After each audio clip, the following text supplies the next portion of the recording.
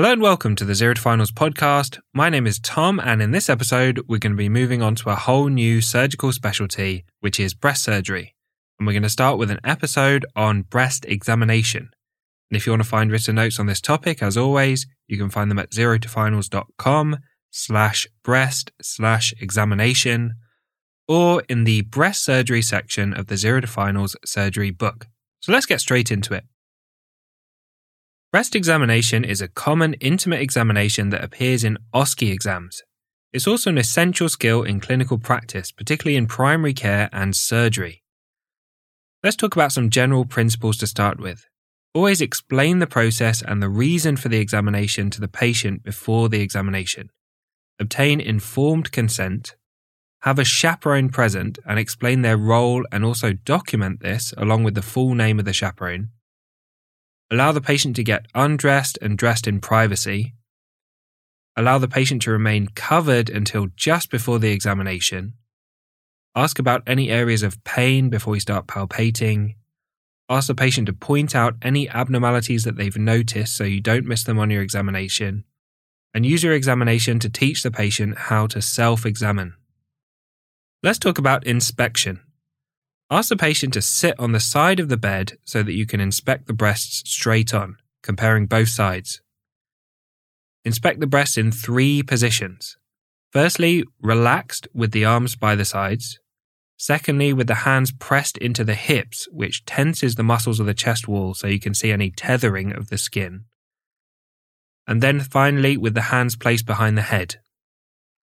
On inspection, look for asymmetry of the breasts in size and shape, any scars, any cosmetic augmentation or breast implants, tethering, fixation or puckering of the overlying skin, nipple eversion or inversion, nipple discharge, skin color, for example, erythema, peau d'orange, which is orange peel-looking skin, and Paget's disease of the nipple.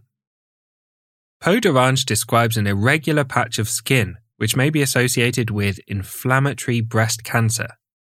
Blocked lymphatic drainage of the affected skin area causes superficial edema, which is fluid collecting in the skin, making the skin thickened. The sweat ducts cause small dimples within the erythematous skin, and this leads to a thickened and dimpled appearance similar to the surface of orange peel.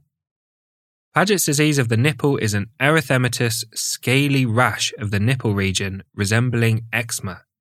It can be itchy, inflamed, or ulcerated, and it may indicate underlying breast cancer and requires further investigation. Next, let's talk about palpation. Examine the patient with them sat back at a 45-degree angle. Ask them to put the hand on the side being examined behind their head.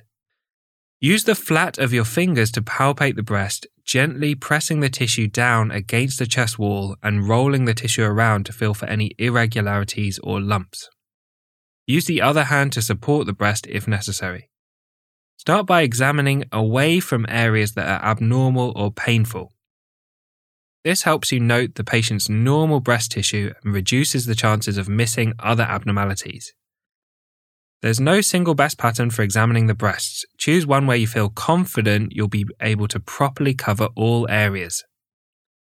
The possible methods to choose from are a vertical up and down line method, moving up and down across the breast, the quadrants method, assessing each quadrant of the breast in turn, the spirals method, starting at the nipple and circling outwards in a spiral shape, or finally, the radial, wedge, or clock face method, where you move outwards or inwards between the nipple and the outer areas of the breast, like the hands on a clock.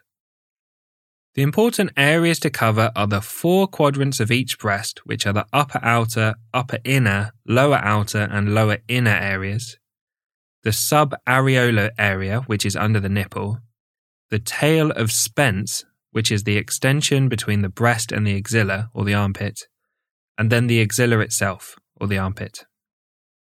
Let's talk about assessing a lump.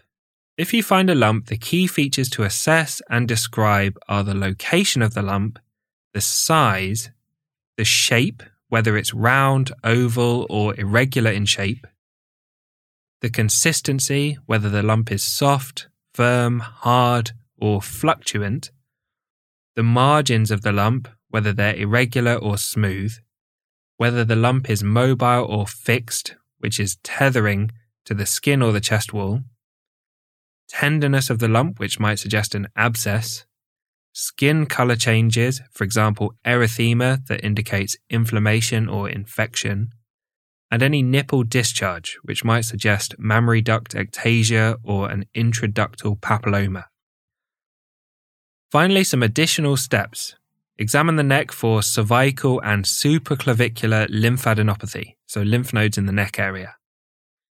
If you're concerned about cancer, you can add additional examinations for areas that may have metastases, such as the lungs, liver, and bones. Triple assessment of a breast lump requires clinical assessment with a history and examination, imaging with an ultrasound or mammogram, and histology by a fine needle aspiration or core biopsy. So thanks for listening to this episode on breast examination.